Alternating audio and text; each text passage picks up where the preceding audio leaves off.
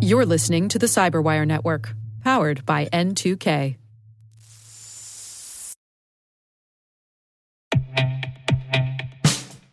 And now, a message from Cyberbit. Mastering cybersecurity is like mastering a sport. You build muscle memory through rigorous practice, then you train as a team to foster cohesion while operating under pressure. Like athletes, cybersecurity professionals thrive on hands-on simulation. But traditional courses, certifications, and open-source labs won't build you a winning team. You need Cyberbit. Cyberbit offers a hyper-realistic simulation environment for your SOC, IR, and C-suite to refine your skills, all using the market-leading SIMs, EDRs, firewalls, and WAFs they use every day. Cyberbit is offering Cyberwire listeners a free live-fire exercise. Sign up your team now at cyberbit.com/cyberwire.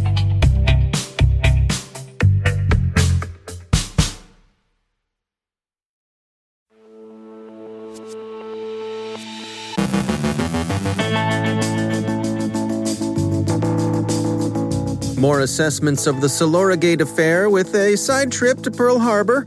Shareholders opened a class action suit against SolarWinds, but no signs of an enforcement action for speculated insider trading. Emissary Panda seems to be working an APT side hustle. Kevin McGee has insights from the Microsoft Digital Defense Report. Our guest is Jason Passwaters from Intel 471 with a look at the growing range of ransomware as a service offerings. And toing and froing on Chinese telecoms at the New York Stock Exchange.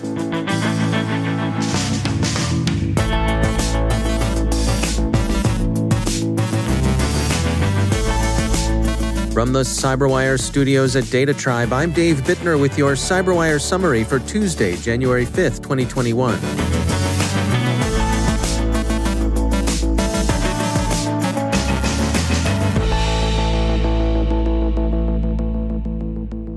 Qualys offers a look at the back door installed in the Soloragate cyber espionage operation.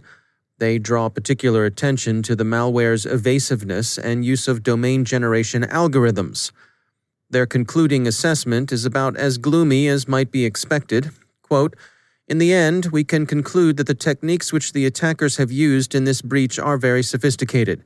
Supply chain compromise, data encoding, impaired defenses, and dynamic resolution, to name a few. Instead of doing major damage to the infected system, the attackers have focused on staying unnoticed from security products. In the coming days, we can expect to see widespread use of similar attacks." End quote. A ZDNet op-ed throws its hands up and declares the SolarWinds software supply chain cyber espionage campaign to be worse than imagined. Assessing just how bad it is would require more understanding of the incident and its effects than is now publicly at least available, but consensus remains that it's pretty bad. IronNet offers a set of expert takes on why this form of cyber espionage, more than an ordinary data breach, has the potential to serve as preparation for more serious attacks later. A lot of people continue to call this a cyber Pearl Harbor or a cyber 9/11, but these metaphors still seem wayward. Thousands were killed at Pearl Harbor and on 9/11, but as far as anyone knows, there have been no physical casualties attributable to the SolarWinds hack, so it's probably best to reserve the Pearl Harbor talk until, heaven forfend, people are actually killed or injured on a large scale by a cyber attack. So why have intelligent observers been willing to talk about a cyber Pearl Harbor? In truth, this campaign is more worrisome than ordinary collection. The threat actors corrupted a software supply chain and quietly established persistent backdoors in organizations that use that supply chain.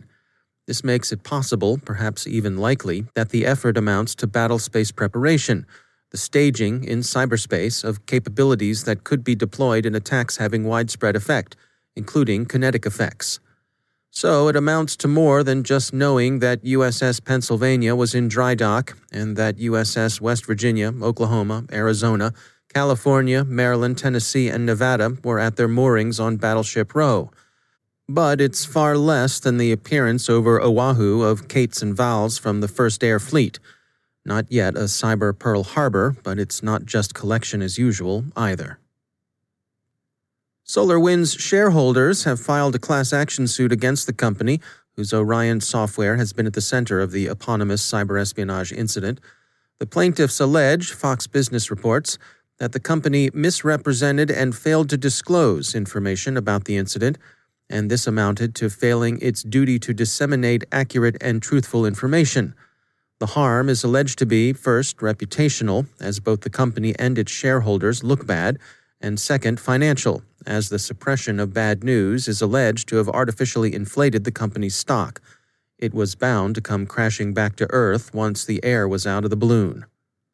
The plaintiffs also allege that SolarWinds executives had actual knowledge of the material omissions and/or the falsity of the material statements, and that, worse yet, they intended to deceive plaintiff and the other members of the class, or, in the alternative, acted with reckless disregard for the truth when they failed to ascertain and disclose the true facts in the statements made by them or other SolarWinds personnel to members of the investing public.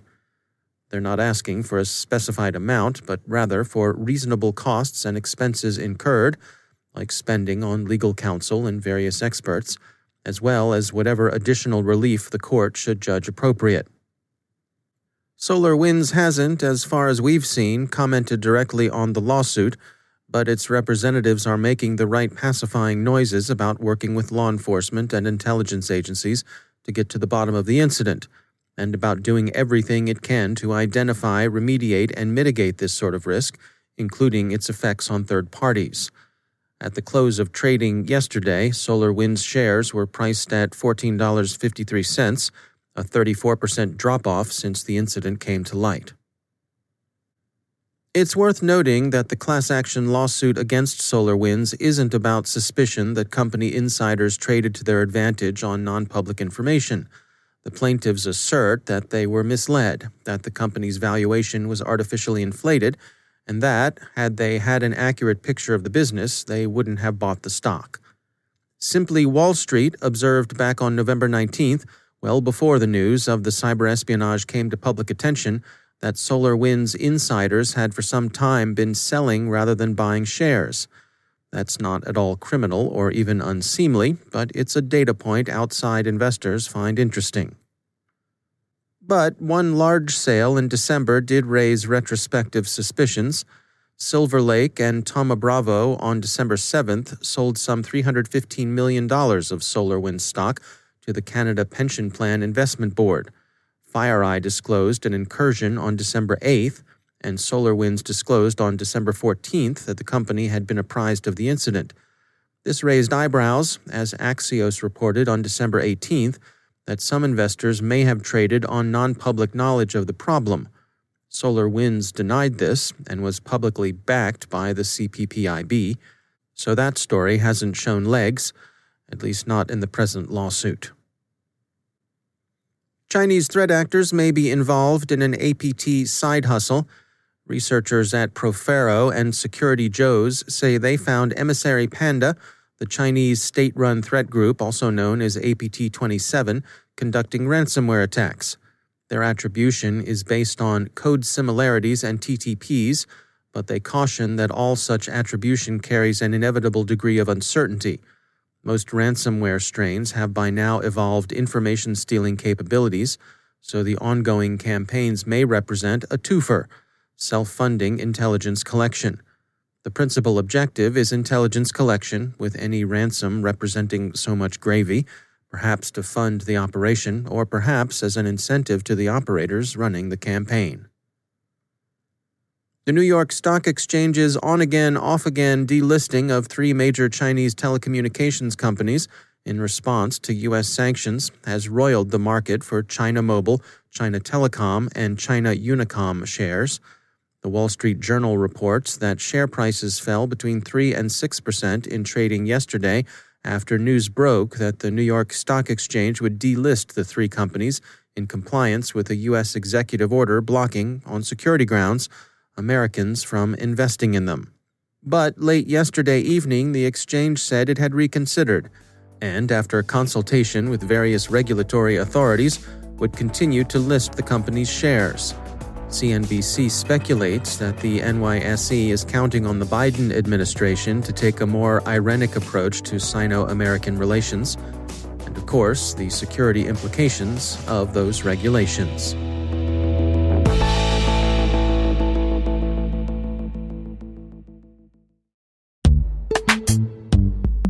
Every day, your IAM tech debt grows. Your multi-generational services struggle to work together. Building an identity fabric can fix this. It makes all your identity tooling stronger and allows you to connect any app to any service you want to use, with zero coding, zero maintenance, and zero app downtime. Strata's identity orchestration platform separates the identity logic from your applications, so you can optimize existing IAM tools and manage them in a single control plane. Now, every vendor, standard, and architecture work together. In short, building your identity fabric means you can secure your non-standard apps, keep your complex access policies, retire outdated IDPs, and modernize in record time. So build your fabric with Strata Identity and get rid of tech debt for good. Visit strata.io/cyberwire, share your identity priorities, and receive a pair of AirPods Pro. Offer valid for organizations over 5,000 employees. Connect today at strata.io/cyberwire.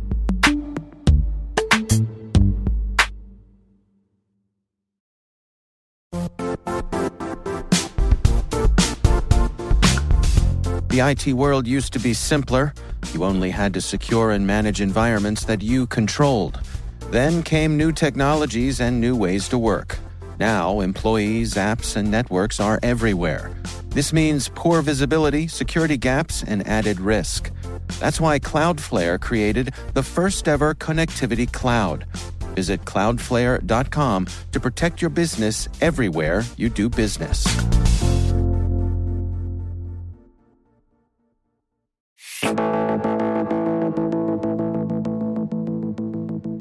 The ransomware criminal marketplace continues to expand its offerings, and it's noteworthy that ransomware as a service is a growing trend, providing the opportunity to do online crime to those who may not have the technical know-how to roll their own. The team at threat intelligence firm Intel 471 have been tracking the evolution of this trend. Jason Passwaters is Chief Operating Officer and co-founder of Intel 471. Yeah, I think it just goes back to, the days of Zeus and the kind of professionalization or the kind of productization, if you will, in the malware space. And, as folks made more and more money, they saw the kind of, the ROI there. And they've really kind of defined and matured a business model around it. And that's what you see today is a business model at play that has, resiliency built in. It's got, all kinds of stuff like support, everything you see in a typical business, but obviously doing much more nefarious things. Well, let's walk through that business model together. I mean, suppose I'm someone who has my sights set on sending some ransomware out into the world, but I don't have the technical skills to do it. Where do I begin? Yeah, I mean, there's, you hear deep and dark web often. I don't really see it as deep and dark. It's a very well-organized, quote, marketplace. And it is really organized in a kind of a product, services, and goods model. And then you have consumers, obviously. So first place you would look is, in the marketplace. It's not every low-level threat actor can get involved into a ransomware affiliate right away. But they might start with, doing kind of low-level, hacks or selling of accesses into different organizations or companies. And that might be their pivot point into the ransomware as a service space. And who are some of the big players here that you're tracking in this space? Yeah, so there's a lot of things popping up. We have a model for pretty much everything in the marketplace. Like I said, it's broken down into product, services, and goods. So we have this model, a tiered kind of setup where if we're looking at a specific service or a specific product or some specialty or focus area in the marketplace, we break it down into tier 1, 2, and 3. The big players are going to be, your Egregor, your Doppelganger, NetWalker, Revel, as well as the Ryuk and Conti side. So do you suspect that it's certainly in the short term, I suppose, that this model is here to stay? I do. I think the criminals, have the ability to change faster oftentimes. But, that I believe is where the the threat intel industry can kind of, play a large role into keeping abreast of what's going on, keeping up with the adversary, and then constantly making sure that their business is informed so they can make decisions to keep pace. That's Jason Passwaters from Intel 471.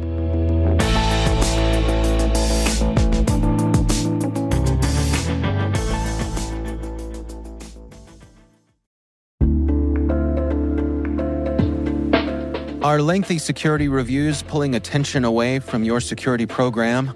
With the largest network of trust centers, Vanta can help you streamline security reviews to win customer trust, save time, and close deals fast.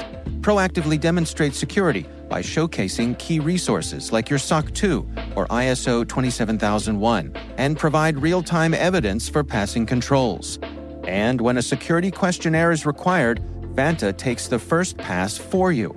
Visit vanta.com/cyber to take a self-serve tour. That's vanta.com/cyber.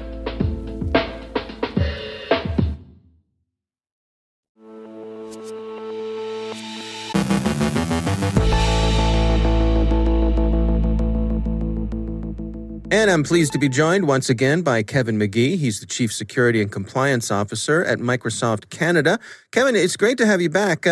I want to touch today on a report that you all recently put out. This is the Microsoft Digital Defense Report. First of all, let's start with some high-level stuff here. What prompted the creation of this report? I think really the new reports are a reimagining of the Microsoft Security Intelligence Report called SIR that a lot of your listeners are probably familiar with because we've been publishing it since 2005.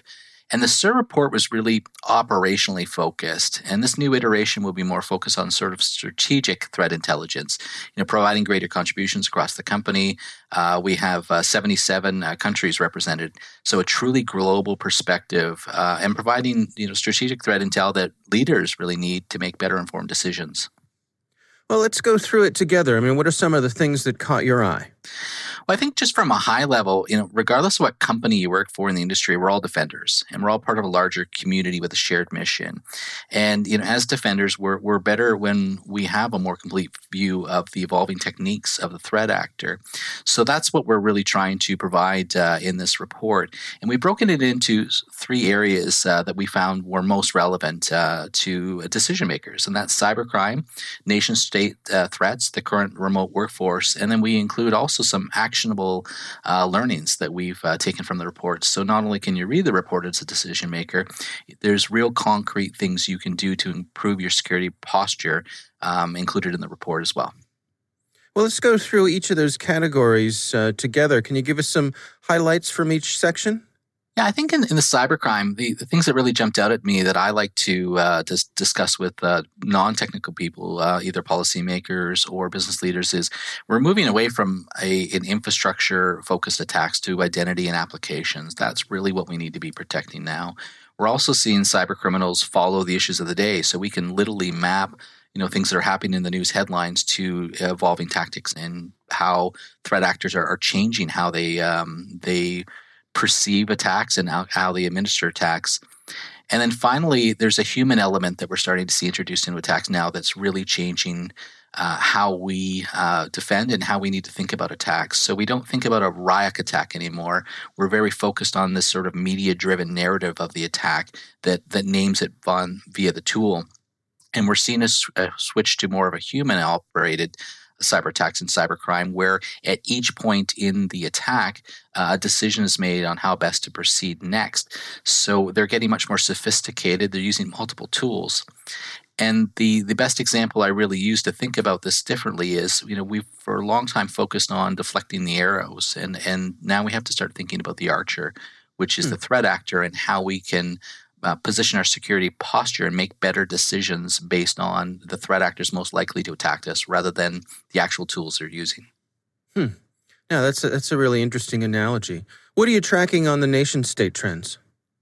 Many of the trends really are tracked similar with other organizations out there that are doing research work, but we're seeing a lot of overlap now. I think that's what our report really is the message we're trying to land in, that nation states are adopting a lot of the tactics that cyber criminals are using, and cyber criminals are actually evolving to the level where they're mounting attacks at the size and complexity of nation state actors.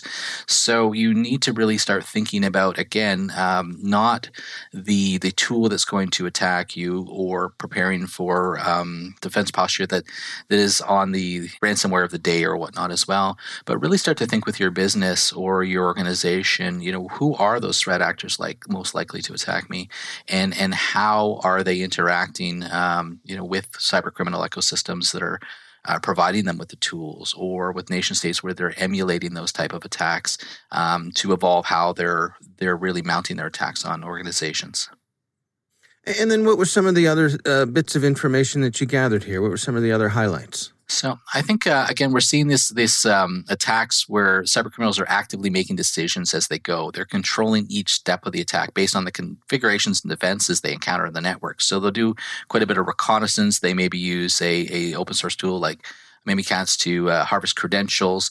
Then based on the reconnaissance, they may use a different payload for ransomware or whatnot, or a different tactic once they're in your network to maximize their leverage, to maximize their take, or to maximize their political goal, whatever they're really attempting to do. So we're seeing attackers persist longer in your environment, really to gain that understanding, to conduct reconnaissance, so that they can make the best decisions to achieve their outcomes. All right. Well, the report is the Microsoft Digital Defense Report. Kevin McGee, thanks for joining us. Thanks, Dave.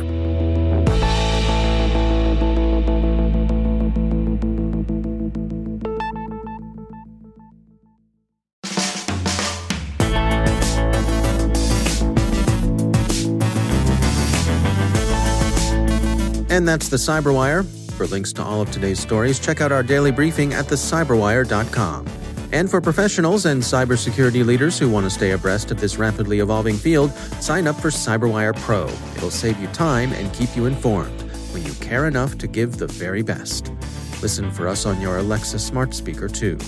The Cyberwire podcast is proudly produced in Maryland out of the startup studios of Data Tribe, where they're co-building the next generation of cybersecurity teams and technologies. Our amazing Cyberwire team is Elliot Peltzman, Baru Prakash, Stefan Vaziri, Kelsey Bond, Tim Nodar, Joe Kerrigan, Carol Terrio, Ben Yellen, Nick Filecki, Gina Johnson, Bennett Moe, Chris Russell, John Petrick, Jennifer Iben, Rick Howard, Peter Kilpie, and I'm Dave Bittner. Thanks for listening. We'll see you back here tomorrow.